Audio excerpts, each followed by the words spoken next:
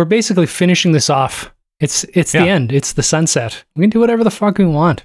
I'm going to leave that in. Welcome to Kyle and Dave versus the Machine. My name is Kyle. And I'm Dave. I haven't said that in a long time. And I'm the Machine. This is a podcast where a sentient machine is forcing us each season to watch movies from a specific year in order to prevent it from starting the apocalypse. That year just so happens to be the year 2018, the last good year of humanity.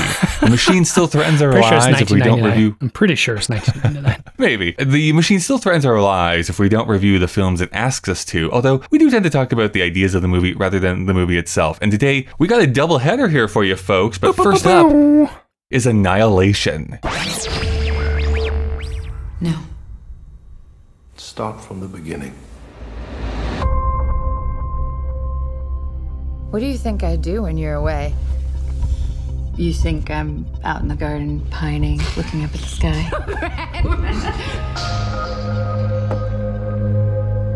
Why aren't you here? I gotta leave a day early.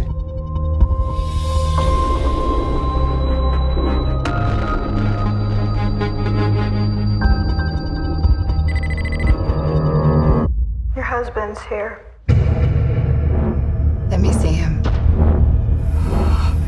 He's extremely ill. You have to tell me where he was, what he was doing. It was his decision to go in. It's something they termed the shimmer. You know, we do have a deep and rich fiction that we provide to you each time we make one of these episodes. And to be perfectly frank, we haven't recorded for like 6 weeks, and I do not remember what was happening. And this thing happened. And the machine has started ticking, which is a curious development. I'm sure it's nothing, but it's like ticking. Yeah. As if it's counting down to something, to a finality of some kind. Yeah, that's a good way to put it. Almost like someone is making a clicking sound with their mouth. That was fucking disgusting, by the way. We'll talk about that. Right. What was that about? Yuck. Anyways, we're getting close to the end of times. Not just for this podcast, but apparently for the world. Are we heading into World War III? Feels like it. A little bit. That's the hard part, is that it feels like it.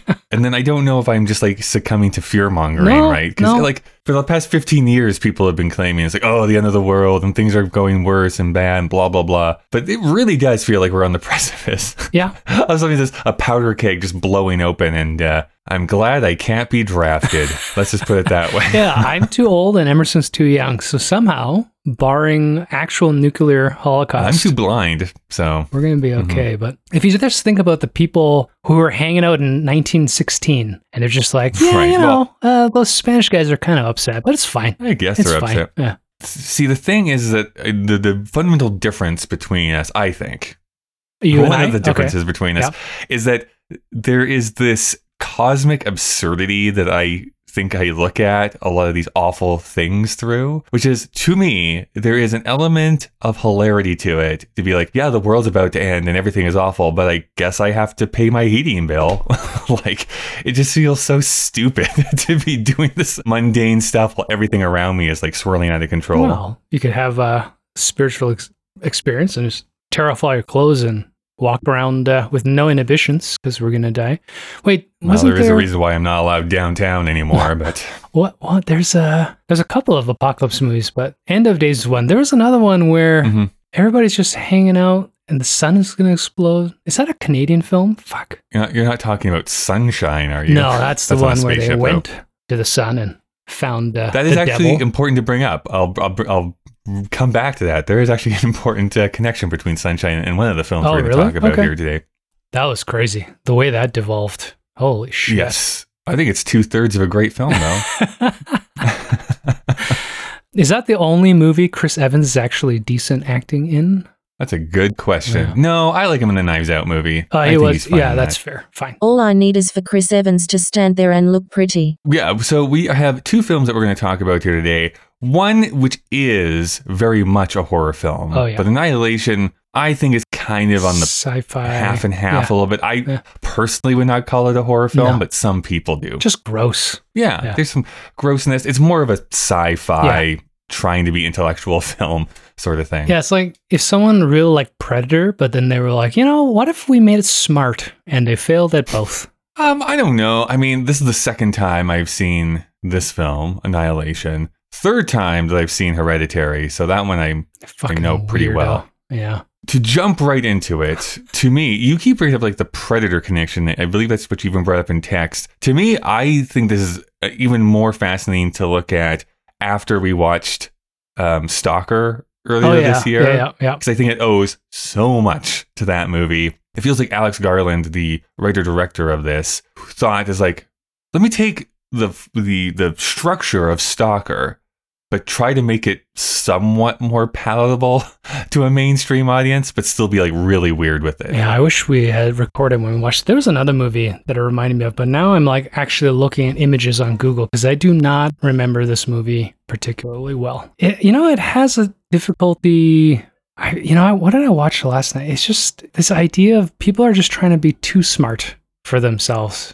Right. Well, I think it's interesting that we're pairing these two films together because it ties into exactly what you just said here. There has been definitely a movement. I don't know how, like, what the first one to do it would be, but there's definitely been a movement as far as like the horror genre goes to be like, we're the intellectual horror film, or what critics will sometimes call like, this is the elevated horror film, a term I hate. I just want to point it out there. But it's just like our podcast. I want the aesthetics of a horror film, but I never want to actually lean into what actual horror. But I don't want to say what actual horror films do, but like what so many of those entries into that genre do. Because at the end of the day, for both of these films, even though there are gross things that happen, horrific things that happen, it's pretty tame. Like I can't say that there's anything that's like, oh my gosh, this thing is happening. There's no scene like from The Thing where it's like, this is going crazy pants. There's no gore really in either of these films either. All of it is left pretty much either off screen or a quick flash, and then we're back into drama.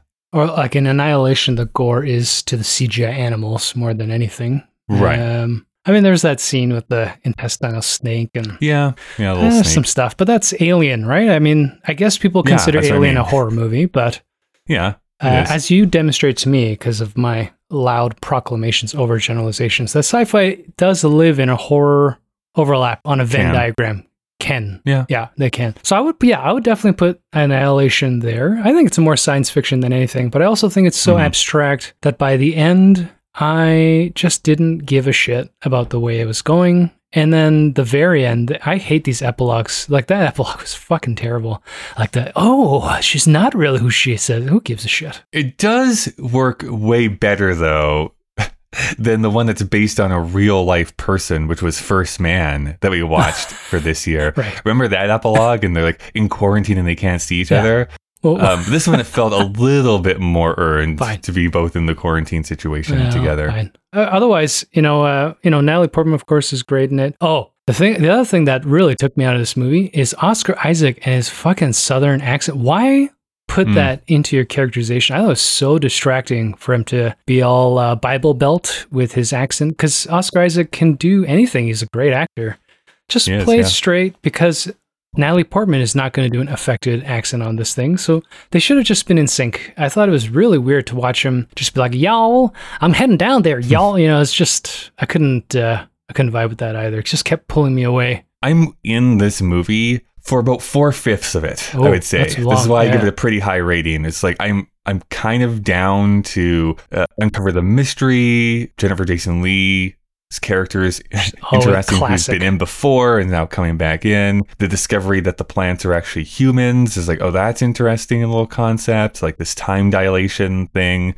I can say the first time I watched it, we get to that point, and spoiler alert, I guess, for this movie, but we get to a point, I don't know, should we describe what's going on? Natalie Portman's husband, who is Oscar Isaac, is missing, comes back as alive, turns out to be basically an alien, we think. And then she and 3 other women are tasked to go into this like weird zone that's slowly spreading, where weird things are happening and like animals and plants are starting to like transmogrify together. Ooh, Calvin Hobbes. Nice. It's Calvin Hobbes reference. And then we eventually get to this point where Natalie Portman gets to this lighthouse and we encounter this weird being. Oh, yeah. First a butthole. Basically the Gimp from Pulp Fiction. But like I said that my frame of reference is that if anyone out there has played Zelda 2, So if you're in your 40s or late 30s, you'll know my reference. If you've played Zelda 2, where you have to try and defeat Shadow Link at the very end of it, where it's just you but black with no other discernible features. That's what it feels like at the very end. And the first time I watched it, I was like, I have no idea what is happening. Right. I have no idea what's happening. I think on this rewatch, it sort of kind of started to make a little bit of sense. I still cannot explain to you what happens. Well, But there is this idea of like twins or like yourself being seen to you, et cetera, throughout this oh, you mean entire thing. thematically? Yeah. I don't know. Was there? But I still can tell you this is what is happening in this scene. Yeah, you know what's odd, and I think this is why I didn't like the ending, is that I don't think that theme is well represented throughout the film. I don't. You know, we have this woman who, I mean, conveniently is soldier / doctor. I don't know where that came from. That was weird. So she's like part secret commando, also super brilliant scientist, also cold-hearted. I don't know. That was odd. Mm-hmm. But she doesn't, like, she's struggling with the complexity of her sort of like indiscretions. I mean, we learn about this affair and like, I don't know. It just felt not half-baked, but... I'm more curious. This is based on a book. Oh. And I did a very cursory like plot synopsis read through. Okay. Just to see outside of like the basic structure, like 4 women go into a weird zone. It doesn't seem like there's a lot of similarities between the book and this movie. Okay. It's written in like journal entries, apparently. Like, so someone found this journal that she was keeping. Kind of like so a lot of the information that we're given at the beginning of the movie doesn't actually get revealed to the reader until like halfway through, like her husband coming back, that sort of thing. Like all that stuff is revealed slowly throughout the book, sort of thing. Right. And even the ending is like she meets a being, but it sounds, again, haven't read the book, but just from the plot stuff, it sounds it's very different representation. Well, regardless, what I'm leading up to and saying, I think a lot of these themes, a lot of these ideas are probably better expressed through writing rather than a visual medium, where it's like the cosmic horror. It's actually the H.P. Lovecraft thing. If you've ever read any H.P. Lovecraft, Time Machine, it's easier to be like the cosmic horror of this tentacly thing that is like indescribable by man, but is terrifying. Does become more terrifying than when, like, I guess we have to have a tentacle monster that we have to try and figure out what that looks like. Yeah. When you actually have to physically show it, it's like, okay, I still don't really know what this is. Yeah, I mean, the other thing to think about, I mean, within the context of this is that when she assimilates, that's so weird because her genetic material is allegedly breaking down at the end, and then she has to dance fight mummified version of herself. Right. And then one emerges who then we find out is likely the alien but can survive in the world. I don't know. That's what I mean. Like, it's just super, it was too long ago. I don't remember. I didn't like this movie very much. No, I think you're there. I think this is what I mean. It's like I vibe out with most of this movie. So I like the journey. I like the actors. I like what's going on. But that last 20-ish minutes are like, I really don't know. Yeah. I don't know what's happening. I'm sure if I read articles about it, it would make way more sense, sort of thing. Yeah. But I've now seen it twice. And I'm like, I still don't really fully understand what's happening. Too hard. Which is interesting because, like, how much do you know about Alex Garland? Nothing. Alex Garland has such a weird history in Hollywood. So he starts off as a novelist. His most famous book, at least probably between us, would be The Beach, which eventually gets made into a movie with Leonardo DiCaprio. Yeah, right. Okay. He wrote that. He wrote the book, but he did not write the screenplay for it. Okay. But that does get him introduced to Danny Boyle. So he hires Alex Garland to write, wait for it, Sunshine. So he is the writer of Sunshine. So there, which there's a precedent of yes. this. So him and Danny Boyle, when they write Sunshine, basically came up with this concept of like, we want to do this like space exploration film, but merge it with Frankenstein. We want this big. So that was always the plan from the get-go. And I know that there was defenders of that movie. It's had a bit of a reclamation in recent years. I still don't like the ending of that movie. I think it's just too bizarre and weird. And I like so much of the setup to that movie. There's like, it's so good at the beginning, right? Yeah. Michelle Yeoh's good in it. I really actually has like, having rewatched it fairly recently, it's like they have such a deep cast in this movie right before all of them broke like huge. Yeah. I remember watching that. I don't remember if it's a theater or a VHS cassette. Yeah, I really liked that. I think I owned it on a DVD for a while, but I never rewatched it because the ending is so fucking weird. Yeah. Like, you know what's going to happen. You're like, I don't know. Is this what I want to do on a I know. Saturday It's night? disappointing. But yeah, it's interesting because he does not seem to know how to end a film. Except for his directorial debut. Nice. He also writes 28 weeks later, or The 28 days later, sorry. Sequel 28 days, or the original one? the original one, which I like that. That's It's a good cool. movie. Little zombie Yeah, film. That's a good movie. Cillian Murphy's first movie, maybe? Breakout. I can't Anyways, remember. One of his first. So anyways, he works with Danny Boyle for a while, writes some of his films. Okay. Then, for his directorial debut, Wow. Doesn't sound right. he does Ex Machina, which I think is a brilliant little film. That's a great movie. And I think it actually does stick the landing. So it's Yes. not like he can't. His only other film that he's made was the one he made after this movie, which is called Men, which I actively did not like that never heard of movie. it. It's another small like A24 film, but it is, well, we'll get this, Dave. What if Men Yes. were bad? Like, Can you even hold that in your head as a concept? I'm just like, all men were bad. What does that mean? Well, I don't recommend watching it. Again, there are some defenders of that movie. It's a movie that has a premise and a theme that is like, oh, okay, yeah, I got this in like the first 10 minutes, and then it goes on for another like hour and 50, and it's like, oh, there's just no more to this depth. There's some cool things as far as like, there's this actor who essentially plays like 4 or 5 different roles throughout the movie, because get this, all of the men he portrays are bad. Oh, so men are bad. What if all men were bad? That sounds awful. Why did you even watch it? Because I was interested to see what Alex Garland was up to. So I was like, I'll check it out. All right. But do not recommend. I don't recommend that movie. His next one, though, does sound kind of interesting. It is called Civil War, and it's in the near future of the United States. So it's a documentary. She's actually collaborating with Ken Burns. So,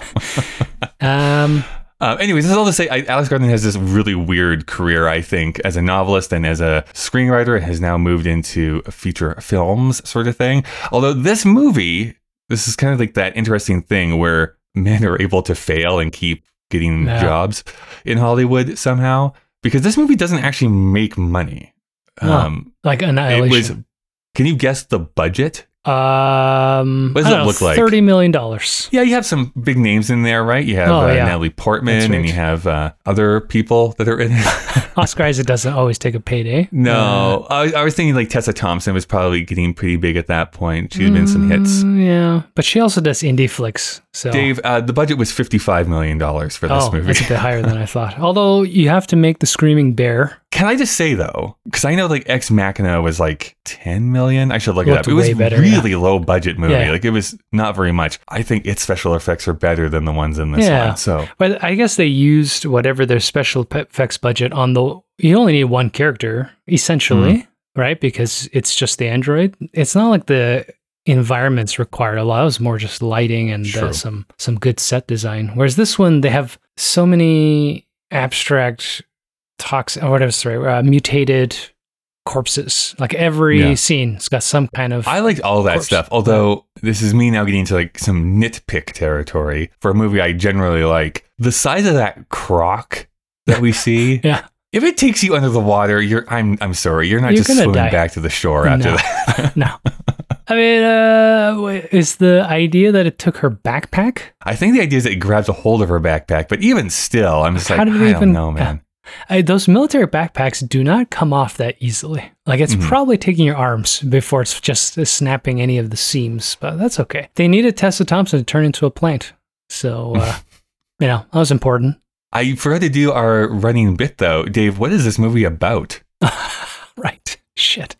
We are out of whack. How do you describe this? Let's do something different here. What do you think the actual theme of this movie is? What is it trying to... I have no idea. Or what does it say to you? What did you take from it? A theme of the movie? Yeah, that's a good question. I honestly don't know. I think that...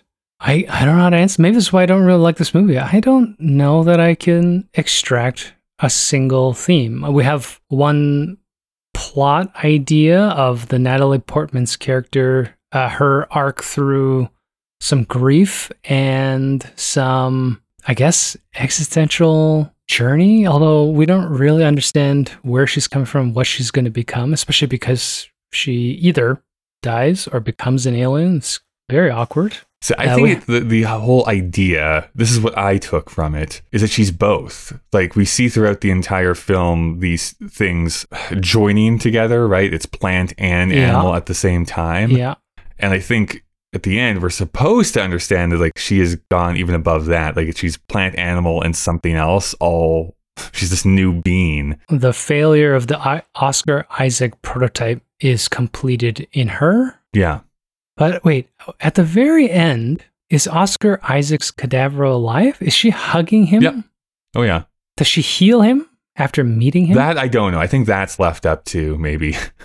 Fucking weird. I mean, this is the problem. Is that, by the end, I just don't understand what's going on. And the alien is sentient in the sense that it has some genetic purpose, but then once it subsumes its host, like the part with the screaming bear, it's like half.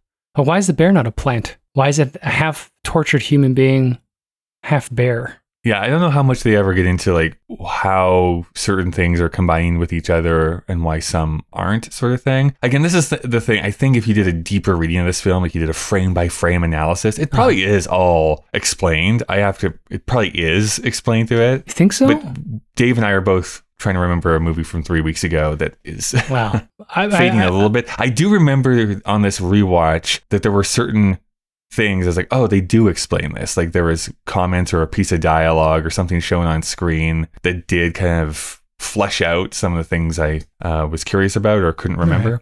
Yeah, I mean, I definitely won't watch this again, but as I was tracking through it, I was getting, the weird alien host. I mean, it's clear when Oscar Isaac appears that he's not a human being. Much like Stalker, which is a great reference. They've got the wall or the bubble and this alternate universe that exists in there. They do that amnesia bit where they go in. They never follow up on that. That was kind of a weird thing to just insert. The time is like really weird and off-putting.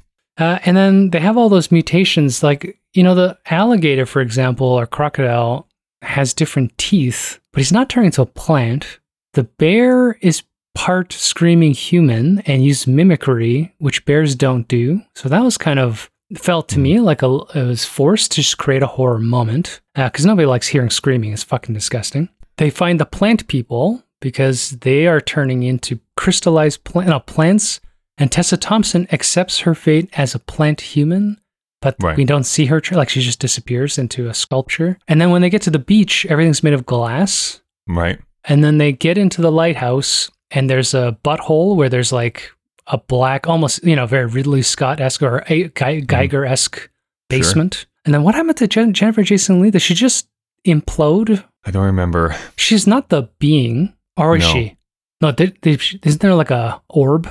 Who gives a shit? And then Natalie Portman comes out into the room. She can't get out. And then they start miming and doing contemporary dance with this, mummified, reflective version of her. I mean, that whole idea of like mirrors and stuff like that is also something that kind of like. Did you find that there were sort of reflections everywhere? Yeah. Oh, interesting.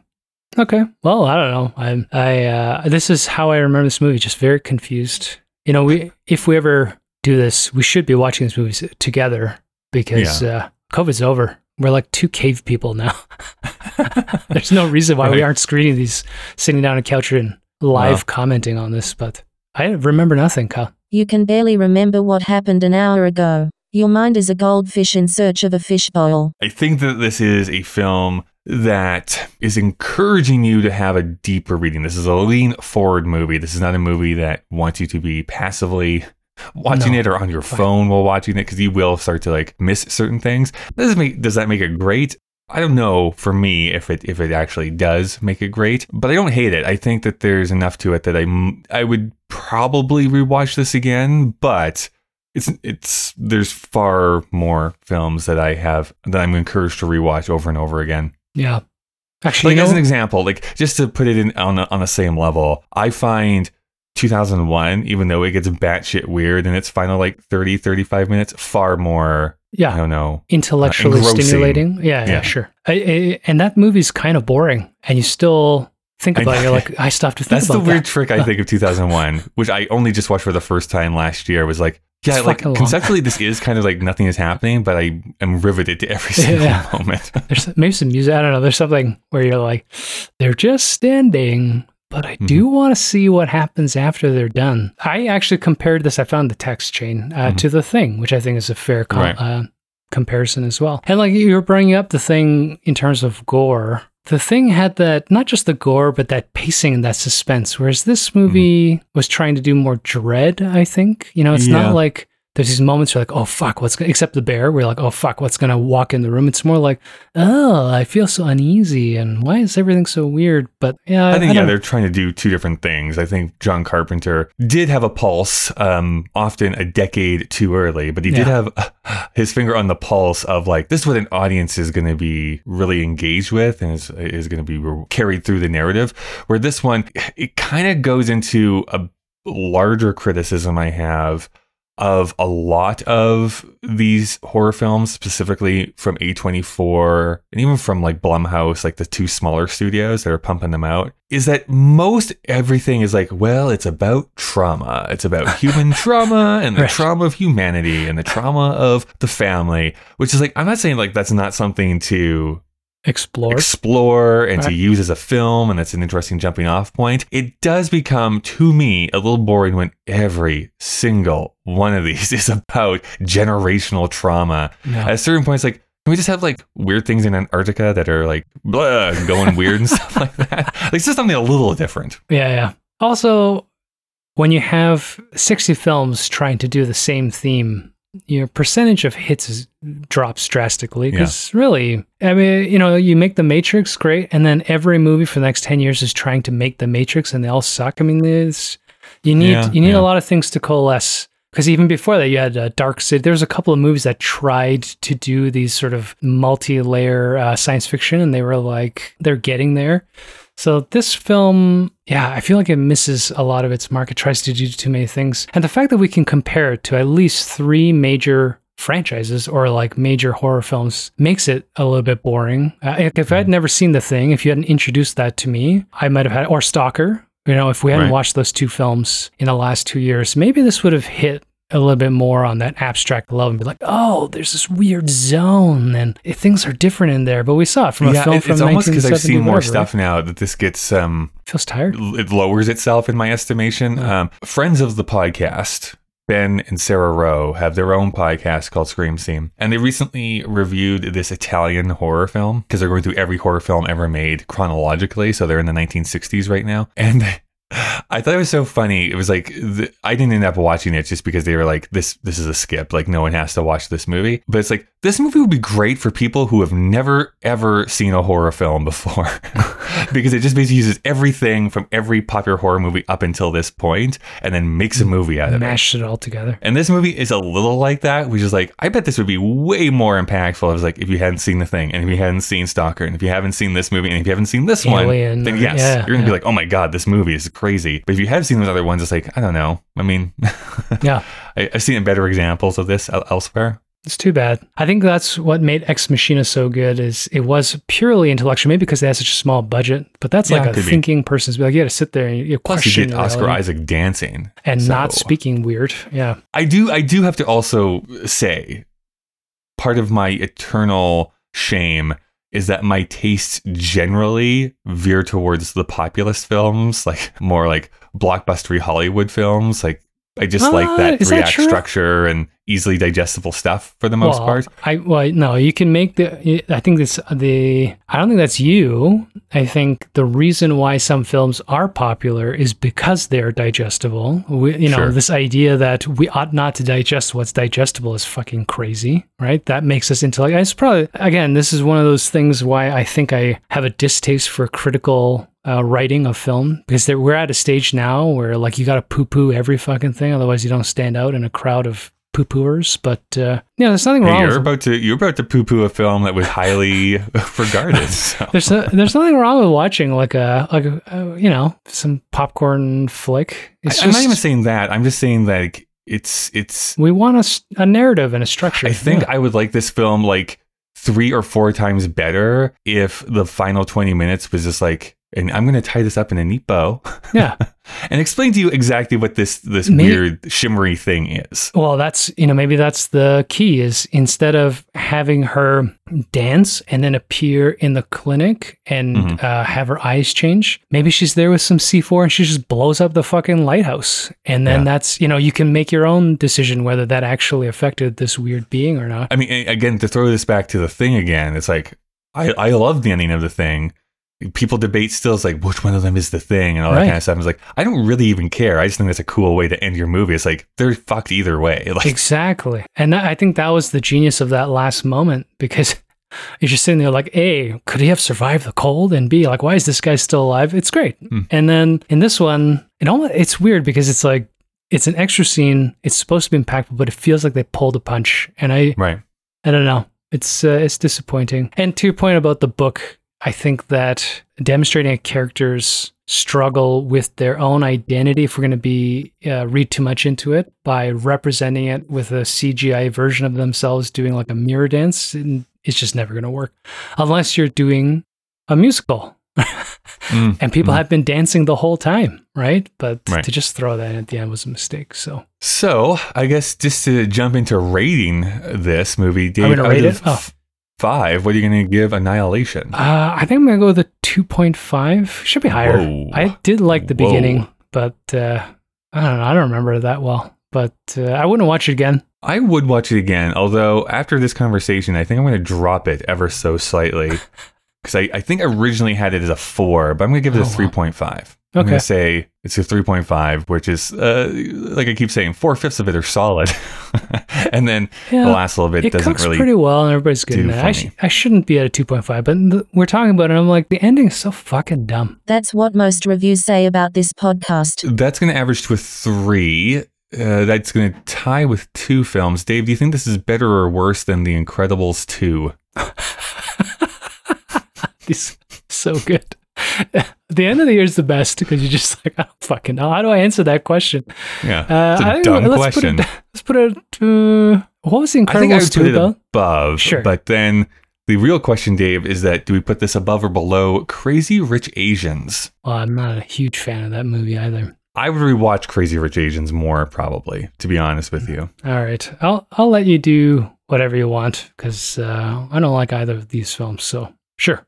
Let's put it underneath. That means then that entering our list at the new number 18 position is Annihilation, right below Crazy Rich Asians, right above The Incredibles 2. But we still have our next film to talk about, which is Hereditary. Come on, Peter. It's just soon.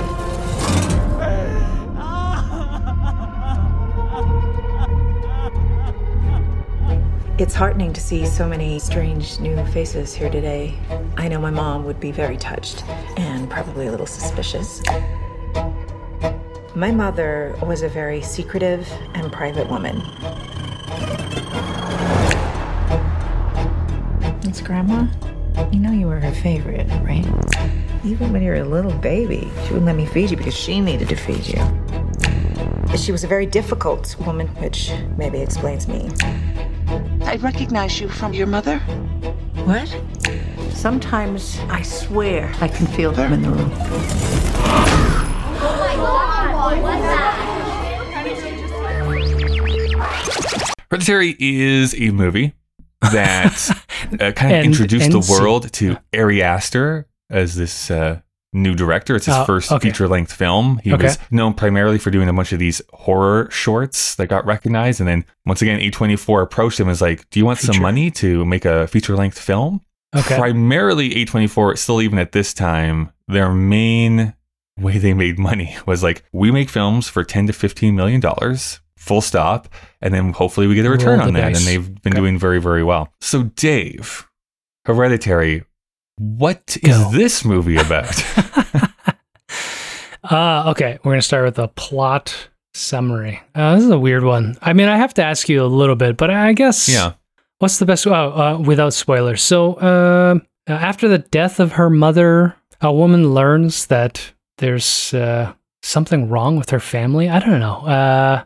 That's way too vague, but once I'm trying not to get into the actual plot. That, it's a tough one. I know I've said that this is the third time I've watched it. I would have had the same struggle after watching it the first time as you did. Every time I've watched this since, it actually becomes so clear what is happening that it's like, oh, why didn't I pick up on this in the first? So I guess just to lay it out there, her mother's a witch. She dies, and then her coven comes to try and transfer her essence into the first male child because that's what makes the demon more powerful. Well, that's they're trying basically to what this movie is. Yeah, the sixth son of Satan, whatever the fuck that demon is. Payman or something. Whatever. I don't remember what the name of the demon is. I think one of the cool things it does, though, is like one of her, like she's an artist, so she makes these little dioramas. Yeah, that's a cool idea. But the filming makes it look like we're filming this inside of a diorama a lot of the times, which is an intentional choice. This movie is built really well. And I think, for example, like it opens with the diorama panning, like zooming into real life. And that theme is, unlike Annihilation, that is ever present throughout the thing, making you question reality, which shows a great intellectual intent on the part of Ari Aster, whatever that guy's name, a person. I don't even know if it's, who knows anymore. Yeah, I mean, here's my opening premise, Kyle. Why do people make movies like this? What is the value? Not? I don't know. I think it's just a stupid question, to be perfectly frank with you. No, it's a personal question. I think at a certain point, you just need to read a book or read the Wikipedia article on horror films, and then you can see kind of the evolution of the form and why people want to utilize the forms of that genre to explore deeper themes, deeper emotional themes. Well, all right. So what then is the deeper emotional theme that's being explored in this film for you? This is my setup from Annihilation. This is just once again another movie that's about family trauma that's carried through the generations. She wasn't good enough for her mother, so she carries a hold of that, and she transfers that onto her kids. That's what the actual story. And then there's also this supernatural other story that's going through it. But it's if she was confident in herself to make that clean break away from her mother and not take all of the hurt and pain that she got and inflict that on her own children,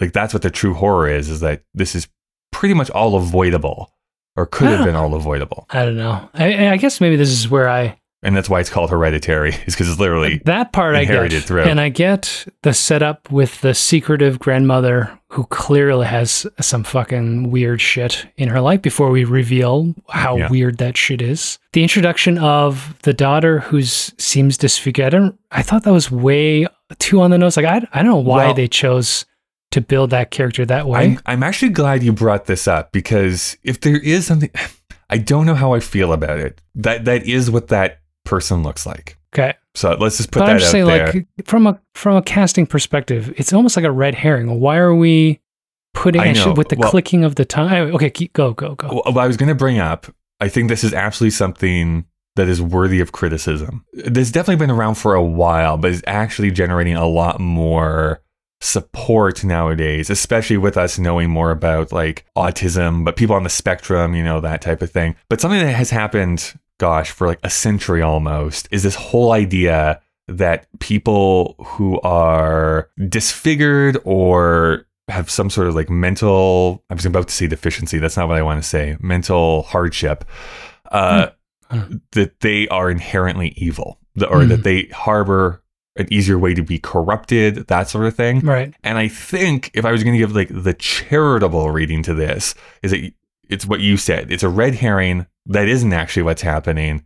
She just happens to be kind of weird. I actually don't have that reading. I think it leans a little bit too hard into that idea that people who are different looking or differently abled are easier to corrupt or easier to sway to evil. And I think that is a little gross, to be honest. It was tough. I think that part was weird. And I think I also got this thought, like, did they do that casting and build her in such an eccentric and weird, off-putting way so that when she dies, you don't leave the theater? It's just... Yes. So this is the other thing. Maybe Ari Aster, if he was to sit down here with us, would be like, you two idiots. But there is this concept. Obviously. Even before we started the interview, she's like, why am I on here? You fucking morons. No, there is this concept. This is not just for horror films. This is for everything, for all films. There are certain things that you can have an audience go through if you give them an olive branch, or if you're able to like subvert it in some way. Meaning is like, people really do not like to see like dogs specifically get murdered or killed in movies. So the only way you're out of that is like, this person's an evil person and that's why they killed the dog. Right. Like succumbs, and then when they finally die at the end, it's like, yeah, cool. He's justified for being killed because you killed the dog and whatever. You know, you're giving an out to the audience. For something like this, it's hard for an audience to accept a kid to be killed. Yeah. In front of them, unless, you know, they're coming back as a zombie or they're doing something like you're actually bringing them back to life somehow. And this one, I honestly think, because they do look a little bit different, it's okay that they're killed because we think that they're evil anyways. Yeah. I think that's honestly what we're playing around with here. Because it didn't come back. I mean, no. The son has there's the beheading thing that goes throughout. Yeah, and there's like the trauma of reliving that sound that she makes, but it's so off-putting. So this is why I was asking, like, why do they make movies like this? It feels like there are beats in this that are obviously designed to make you very uncomfortable, to weird you out, to like stay, like it's repetitive. So that like the other night I was out having to go to the washroom in the middle of the dark, and then I got an image from this film. This is what happens to me when I watch really shitty horror movies. Think someone's in the rafters about to jump down on you? Yeah, it's like, that's fucking creepy. And then I got to think, like, why do I want that in my life? Well, I mean, this is the thing I keep coming back to that I think you fully reject, is I think what I keep coming back to is that, yes, it's not like I want to be scared 24/7. It's not really an emotion that I love. But at the same time, seeing a film that I know is fake, that I know is essentially, we'll call it like a safe space where I can pause or step away or whatever. Even if I'm in a theater, I know that this is fundamentally not real, what I am watching. Mm-hmm. So I'm able to be taken through something that's horrible or terrifying or scary in a safe environment. I am not actually going through these things, but I can experience these things from afar and still get a bit of a thrill. Horror, very similar to comedy, is all set up on like setups and payoffs. So it's like, this is scary, and now there's a huge thing that happens, and now we can like breathe again because the scary thing has happened, and now we're back to stasis. It's just the inverse of comedy. All right, I'll chew on that. I mean, I want to suggest that that's voyeuristic, although all media is. Yeah, but all film is. But I got on this track on YouTube watching crowd work comedians where they just take front row people and just destroy them, which can be really funny and can go cross the line.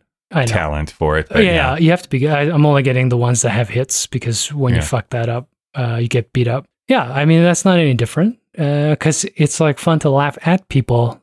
But I do have to sell. Like I would never sit in the front. I wouldn't go watch a comedian anyways. But I wouldn't sit in the front row for fear that someone would call me a piece of shit because it's funny, right? So let me think about that. Anyways, plus with that haircut, come on. It looks different every day, so you don't even know. You don't even know what it's going to look like. Just to bring in some of my things I love about this movie. I love every actor that's cast in this movie, all the main actors. I think Toni Collette, to be brutally honest, was robbed for not getting an Oscar nomination for this role. I think she's that good. She's good in this. Yep. The fact that Toni Collette has only been nominated for The Sixth Sense, I think, is a crime, but that's beside the point. I think her line reading when she stands up to, I think it's Alex Wolff, him and his twin brother, I keep knowing because they're in a bunch of stuff and they look similar.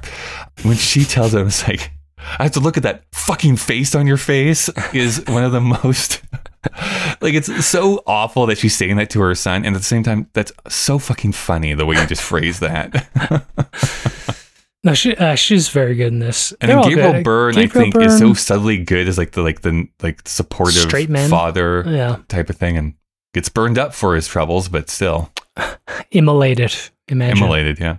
I also think I want to throw out too that Anne Dowd, who plays the person who's at her like grief anonymous class thing, and then meets her witch. up and finds out that she's the other witch. I love Anne Dowd. I think she's such a great like character actress. And this is when I get to, you should never watch this movie, Dave, but I will pitch the movie Mass which is not a horror film. It feels like it should be a play, but it was not based on a play. It was an original film.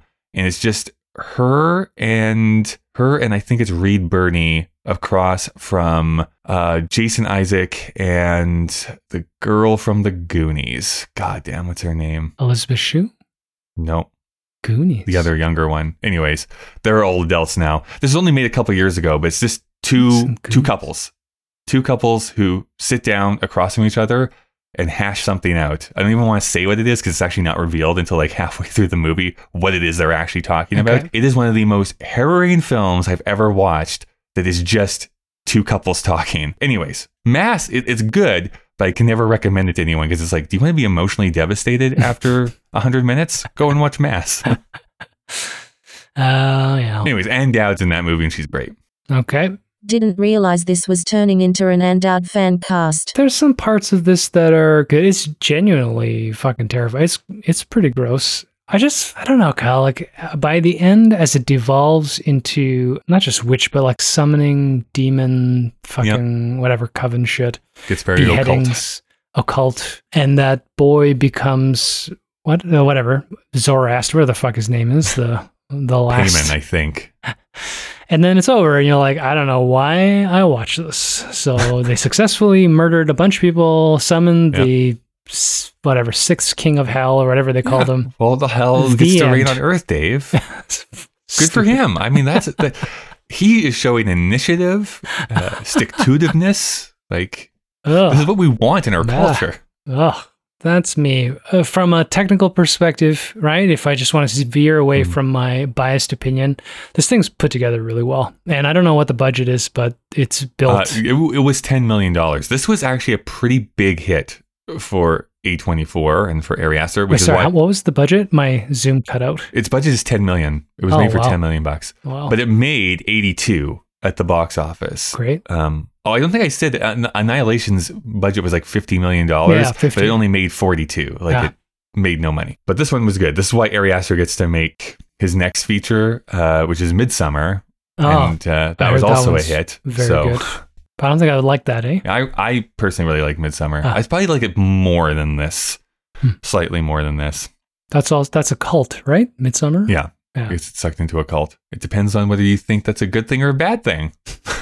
Well, apparently the Moonies are the people that shot Shinzo Abe, and they're finally getting kicked out of Japan. So it's a weird cult. I will say, so 3 films that Ari Aster has made. I loved 2 of them, which is this and Midsommar. The third one, which came out earlier this year, is called Beau is Afraid and stars Joaquin Phoenix. Is that the one where he's like 5 ages of Joaquin Phoenix? Okay. Yep.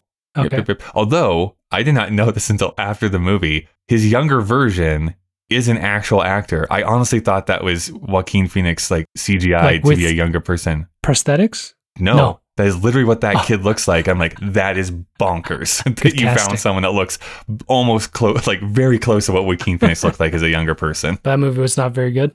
Doesn't look good. Well, this is maybe my hot take. It was not well reviewed.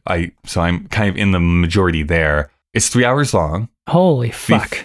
The first hour, I think, is a masterpiece. Whereas like if it was that, I would be like, oh my gosh, this guy knocked it out of the park. My favorite thing he's ever done. Then the next 2 hours happened that I actively hated.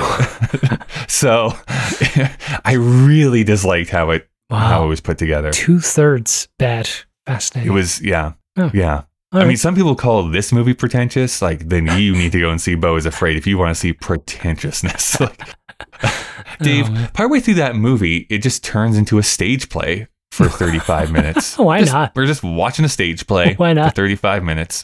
35 that retells minutes. you everything that has happened up to that point in the movie. And it's like, yep, I get it.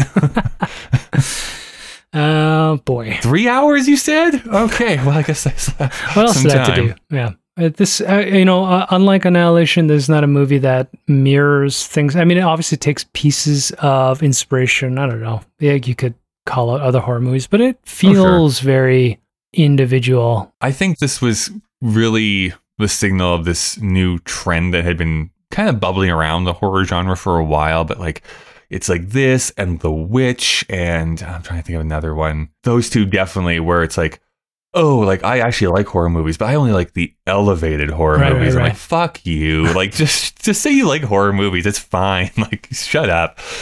It's just so dark. They are, I guess. But I think what this tricks people, a certain segment of people, is like this feels more highbrow than whatever Freddy versus Jason or something like that. You know what I mean? Like this is not like a gore fest where every woman is showing her boobs and blood is dribbling down and all that kind of stuff. It's like, no, this is you have to be smart to like this movie. Like that's basically, I think, why some people like this. You don't know who Damon is? Yeah. That is the thing that I like about the two Ari Aster movies that I enjoy. He's not afraid to, he does give you everything that you need to understand, I think, about the backstory here. He gives you in pieces throughout the entire movie, but he also really loves to put things in like newspaper articles and notes and like inscriptions and stuff that it's easy to miss on first view. Like, oh no, it's right there. Like everything Usual that they're suspect talking about is like David it's literally it. Yeah. The one thing I noticed this time, whether it was intentional or not, but that weird symbol that the grandmother is wearing as a necklace is the exact same as the girl's bed. The bed is shaped in the exact same way. Like her headboard is the exact same symbol. So there's these little things that kind of go throughout the entire movie that are easy to forget about. So like, do you think this idea of the sleepwalking, so like, is Toni Collette someone who couldn't be a witch? Yes. And so the mom thinks she's a loser. But then what is the point of the sleepwalking bit? That's when she breaks out of some kind of enchantment and she actually sees it for what it is and she wants to kill everybody? Is that the idea? Okay. Yes. At least that's how I've always kind of interpreted it. That's how it's coming through to me. But there's room for, I guess, other interpretations, but that's what it seems like. She disappointed her mother because she could not fulfill that. Prophecy or whatever, because she was a woman, Dave, because they seek the male. But... The other thing that is, I just have to cop to this. This is so hilariously wrong. But when they go to the party, when he takes his young sister to go to that party, I did not understand that it was nuts that they were chopping up to put into this chocolate cake. It's like pecans or something. Yeah. I know. For some reason, again, this is so dumb. It's so obviously not this. But somehow on my first viewing, this is what I interpreted that to mean. Because she mentioned something about like, they mentioned weed when they first get to the party. So that's what I thought they were chopping up and putting into this cake. I'm like, this is so weird. Why would you give this to a kid? You don't smoke a lot of pot, do you? No. Anyways, on the second and now the third time, I was like, those are so obviously like, nuts that they're chopping up. I don't know why I thought the other thing. Why would you use a knife to chop up pot for pot browns? I know. None of it made sense. Yeah. Stupid kids. They don't even know how to smoke right. I like the aesthetic to this. I like the tone of this. I love the performances in this. I think why I find this so rewatchable is like 90% Toni Collette, to be perfectly honest. I think she's able to like portray like grief and sadness and fear and vindictiveness. And I think she's such a compelling character because I simultaneously am empathetic towards her and antagonistic towards her because it's like, you are treating your kids pretty awfully. Like you are very much like insular and like narcissistic so much. And it's like, I still don't want you to be like terrorized by this ancient curse and stuff like that. But like, I don't know. It's a very gray character. And I think that often makes compelling fiction for me. I was just going to say, unlike Annihilation, although I did watch this after, I remember pretty much everything in this film. It is quite imprinting. So that's how you know it's made well. I will say the dinner scene where she says that she has to look at his fucking face on his face, that has been memed all over the place. I see it all the time. Like the segments of like that, because it's so uncomfortable. That whole scene is so uncomfortable to sit through. And the way they play the kid, just desperate for some validation, right? I know. Which again, why I love Gabriel Byrne in that scene, because she like storms away and he does this like little like hand squeeze to his son, but doesn't say anything. I don't know. It's such a particular type of character where it's like, he cares, but he has no words to be able to say to his son to make him feel better. Well, I think at that point of the film, I thought we were going in a direction where all of it's in her head and she had actually been, schizophrenic or something. And even the daughter, all of it was made up and they're living in real reality and she's just like fucking in her own illusion until she performs the seance in their house, and you're just like, all right, this thing is getting, it's gone into the total supernatural. And that's actually the point where things actually get weird. It's not the beheading or the fucking other stuff. I mean, that's just gross. And the tongue clicking thing. Have you ever done seance Ouija board stuff? No. Well, like kids had them when we were in elementary school, so we played with it, but obviously it's fake. And then, I have a good story about this. I was out with a friend in Toronto, and there was a palm reader on Yonge Street, like a street palm reader. So my friend, she goes up and she gets her palm read, and the woman's like, "Oh, you're gonna do this, and you sew this, blah, blah, blah." And then my friend's like, "Oh, you should do it too." And I gave her the money, and the woman just like looked at my hand, and she's just quiet. That's awful. And I was just like, oh my God, I'm going to die. Yeah. So that's my experience with fortune telling. It's so funny because I don't fundamentally believe in any of it, but I love the ritual of it. I've gone to a psychic once. Ooh. It was a fun little experience. How'd that go? But it was good. I mean, but they do the whole thing is like, when were you born? And blah, blah. It's like you're this rising house of bullshit, whatever. Yeah. I don't remember all that kind of stuff. But they do, when you think back on it, it's all like such surface level things. Oh, yeah. It's like you're gonna be a nice person. Well, no, it's not even. Yeah, well, yeah. I mean, but it's more like you have a decision that's coming up. Like, well, everyone has a decision that's coming up. Okay, well, then you have to make sure that you pick the right path, and the right path will reveal itself when you see a color that you enjoy. I'm like, oh, okay. You're not saying anything specific, but it's so general enough that it's like, but I did look at the color green, and then I made that choice. So it was the right choice because there's a decision that came up. And it's like, it's all you can backfill all this meaning into it that wasn't actually there in the first place. Yeah. Oh, what was I just watching? I also just watched the movie where the Ouija board is first shown.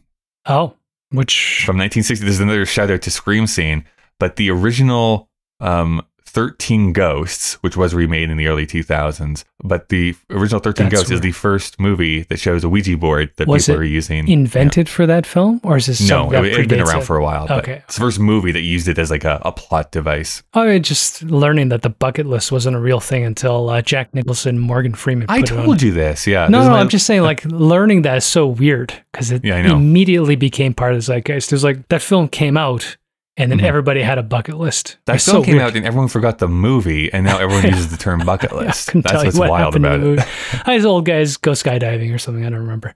One of them dies first. It's not good, but yeah. I was just watching something too. I was watching something where they had a fortune teller in it, but since I can't remember, there's no point. Totally drawing a blank. Who cares? Getting into ratings here, then. Well, I guess for a last question, like any themes you took from it? What did you take from it? Well, yeah, this one for sure. Intergenerational trauma, 100%. I don't know. I think just make sure that you don't imprint a witch's curse onto your son. That's easy. Well, yeah. So if we want to go down that track, and there's lots of dramas, even comedies that deal with every writer. I'm pretty sure I'm getting to this point where I believe that every writer only writes because they're upset about something, right? I mean, if you have a happy life, why the fuck would you do anything? What are you going to write about? So that's there. I think what sours me is it's cruel, gory, and cynical. Also, occult. So by the end, I'll use the word devolve, but I think you would say evolve. But as it kind of like coalesces or whatever at the end, I'm very put off because I'm like, A, it's gross. B, it's like hard to watch. And C, like, what is the point? Like this boy. I have to ask the question then. Yeah, because we watched the movie Demons, that Japanese film, black and white. Yeah. About an ancient curse, which you loved. I think you gave it 5 stars, in fact. And there, a character literally kills their own baby. So what is it about that is so different than this? What happened to that? There was a guy. The guy takes money. Oh, yeah. Steals some money or whatever it is. But then I think there is demons. I think there's a ghost or something that haunt him because he takes the money and blah, because that one wasn't that was more personal ethics, right? Like the descent into hell from your selfishness or whatever it is, right? Something. I don't know. I think it's the ending because that guy fucking suffers. And in this one, this boy becomes the king of hell, right? And I think that's where at the end I was like, okay, I fought through all this stuff that's scaring the shit out of me. Super gross, super weird. I've seen some kind of things fall away, but that's fine, like the daughter. And now in this moment of climax, as this boy is like really struggling between giving himself over, even though he has no power in that conversion. And I think, from a popcorn flick, Hollywood, whatever, a softy perspective, I thought it would be better if it failed. I mean, that is yeah. Yeah, and then for it to succeed and having everybody, even the beheaded corpses bowing to him and all this shit, and I was just like, fuck. I turned off my iPad, which I watched it on by myself in my room, and I was like, I don't understand what just happened. Like, I just watched everyone just get run over literally by some fucking grater. Everyone's dead. And the bad guy won. Why would I enjoy that as much? That's horror for you. The bad guy often wins. Isn't that what reality is like, though, Dave? No, isn't that what reality is like? I think that's why, I don't remember how The Devil ends, whatever that movie is, but I'm pretty sure the bad guy doesn't win. I'm pretty sure he suffers demons or the devils, because they're two very different movies. Demons, whatever, the Japanese one. I'm pretty sure that he does not win. Even the devils, dude, if you're getting wood fucking stakes driven through your legs, it's disgusting. I'm getting chills again. Just I don't know why I suddenly remember that, because that movie also imprints you. Yeah. But nobody wins in that film. And this one, the bad guy wins. So I don't like it. What a baby. Well, then, Dave, out of 5, what are you going to give Hereditary? I don't know, Kyle. I'm torn. I've always been torn. I did not like this movie. I would never watch this movie, but it is really well made. So it pisses me off. Well, that's sometimes the trick, right? You have to be like, this is a movie not made for me. Yeah. But it is still a movie that is well made.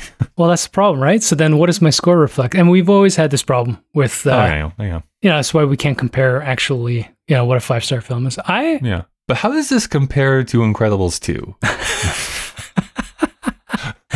All right, okay, let me put it a different way then. You brought up demons or whatever. Of all the horror films, what is the spectrum? Like, what have we watched that stand out to you? Thing is better than this, but but that's the big one that we've seen. I guess I think if we've watched any other major Blair Witch, that was 3 years ago. Like what are the big cultural ones? Like we do have The Sixth Sense, which is that a horror movie? Maybe of that era. Fine. Yeah, I mean, I would say technically it's not, but some people would put it into the horror genre. Yeah, I guess I would not show my son that movie right now. Sleepy Hollow. The Blair Witch Project was the big one from 1999. Yeah. From 82, we talked about The Thing. I watched a bunch of slasher flicks. Halloween 3, Poltergeist. That's the big one that we talked about in 1982. Okay. And then 71. We talked about Demons, which is our second favorite movie from 1971. Wake and Fright. That was the Australian one where we kill a lot of kangaroos. Well, we have Omega Man. Is that a horror movie? The Godzilla film. Willard, which was terrifying for me. Oh, yeah. All right. Anyways, that's all to say is I think that's... Okay. I would not put this above The Thing or Demons probably, but... No, I mean, it's fine. I know your score's going to be really high, so I'll go... I don't know. Let's say 3.5. I should be a 3 because I hated it, but it is so well made and everybody's good in it, and that's fine. I just don't like it, pal. Yeah, well, you're I just don't want sissy. Okay, I'm giving it a 4.5 because I think it's very strong. So that is going to tie. Well, let's start going through. Do you think this is better or worse than Black Panther? We watched Black Panther this year? Jesus Christ. The original Black Panther 2, I gotta not mix it up with that shitty one that came after. I don't know. It's a tough one for me. It's better crafted as a film. How about Mission Impossible Fallout? I like Mission Impossible. The only other one I'll bring up then, because is 8th grade. I would actually put this below 8th grade personally, but... Yeah, 8th grade was better than I thought it was going to be, so yeah. Well, I guess that's the question then. So if it's going to Back go below answer. 8th grade, then do we put it above or below Mission Impossible? I would put it below Mission Impossible, but I Okay. think you would put it above. So you tell me. I think that's the mark. No, that's fine. Okay. Let's just put it there. I mean, talking about rewatchability, I probably would rewatch the Mission Impossible Oh, yeah. before this one, but I'm waiting for the new one to rent since Tom Cruise made no money on well, it. it's Thanks half a lot. movie, Dave, unfortunately. Barbenheimer. But Well, so is Fast X, and I refuse to watch that. So okay, so entering our list at the new number 10 position is Hereditary. That's right below Mission Impossible Fallout, right above Black Panther. Dave, we are going to see what we're watching here next week. We are doing Next week? not Or next week, next month. yeah, next month. Technically, we're watching 3. However, one of those is basically just a TV episode. Oh, okay. So we are going to be focusing next month on Netflix original films. Content. I think this was like the high point of Netflix, like really trying to diversify their stuff. Oh, So okay. we're Yeah.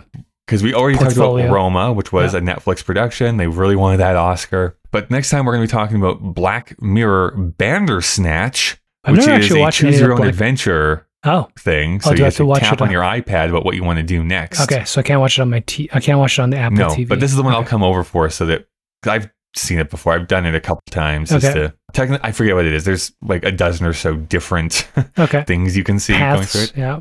We're going to see Bird Box, The which Sandra was Bullock. like for like 2 weeks the biggest thing on the internet. Oh. From my recollection. Is she blind a or bunch something? of I've never memes. watched that. Yeah. I haven't either. Oh, okay. And the other one I have not watched is The Other Side of the Wind. It's like a farting movie. No, The Other Side of the Wind. Let me just check my notes here, Dave. Yes, this is directed by Orson Welles. What? So this is a movie it was very a regular thing for Orson Welles in his like final 25 years is Put it in a to vault. make him film 50 to 75% of the way and then either abandon it or get tied up in financing. So this is a movie that was made back in the 70s, Yeah. maybe late 60s, that we had been trying to get released for many, many years. And Decade. Netflix finally stepped in. It's like, here's your extra 20 million you need. Finish it. And then they released it on their platform. Who made So this is it? the final Orson Welles film. Oh, that's on Netflix. It is on Netflix. And is this- I've not seen it. Okay. I'm very excited to actually finally jump into this. So. Okay. So basically, you're saying you're gonna come over. We're gonna have a slumber party. No, I'm just gonna do the Bandersnatch thing with you. We're gonna watch all 3 of these in a row. No, And no, we will bander each other's snatches, and then I will And then bird inside a box bird box, myself yeah. on the other side of the wind. yikes. Anyways, I should be arrested. All right, so that's everything from me. Dave, any last words from you? No, I hate horror movies, and yeah, I will recognize that some of them are made really well, right? Ari Aster, Yeah. but fuck you for letting the devil win. It's Just disgusting. rewatched Psycho, actually. Still holds up. Still great. Yeah, I just watched Barb and Star go to. Oh, so Summer. fucking funny. That movie's- I love that movie. I did not think it was going to go whatever Austin Powers, Will Ferrell. Mhm. Like they did such a good job with the trailer. Though, ironically, it's probably why nobody wanted to watch the movie because No, it just I know. looks like It's two like- people hanging out. That was in my top 10 of the year that came out. I thought it was so good. It is good. Helen was like not feeling well, and she's like, "Oh, I don't know if we should watch it." I'm like, "Kyle says it's funny, so we're gonna press play because it's on Mhm. Crave." And both of us couldn't look away because it's so dumb. And Yeah. you need that. We don't have dumb, fun stuff anymore. That's what I'm hoping for next. The next movement is like elevated comedy. I only watch elevated We comedy. have it. It's called dramedy, and it's fucking horrible, man. I only laugh when someone is miserable the Yeah. entire time. If he doesn't have cancer, where's the comedy? The fucking bullshit. All right. All right. Good job.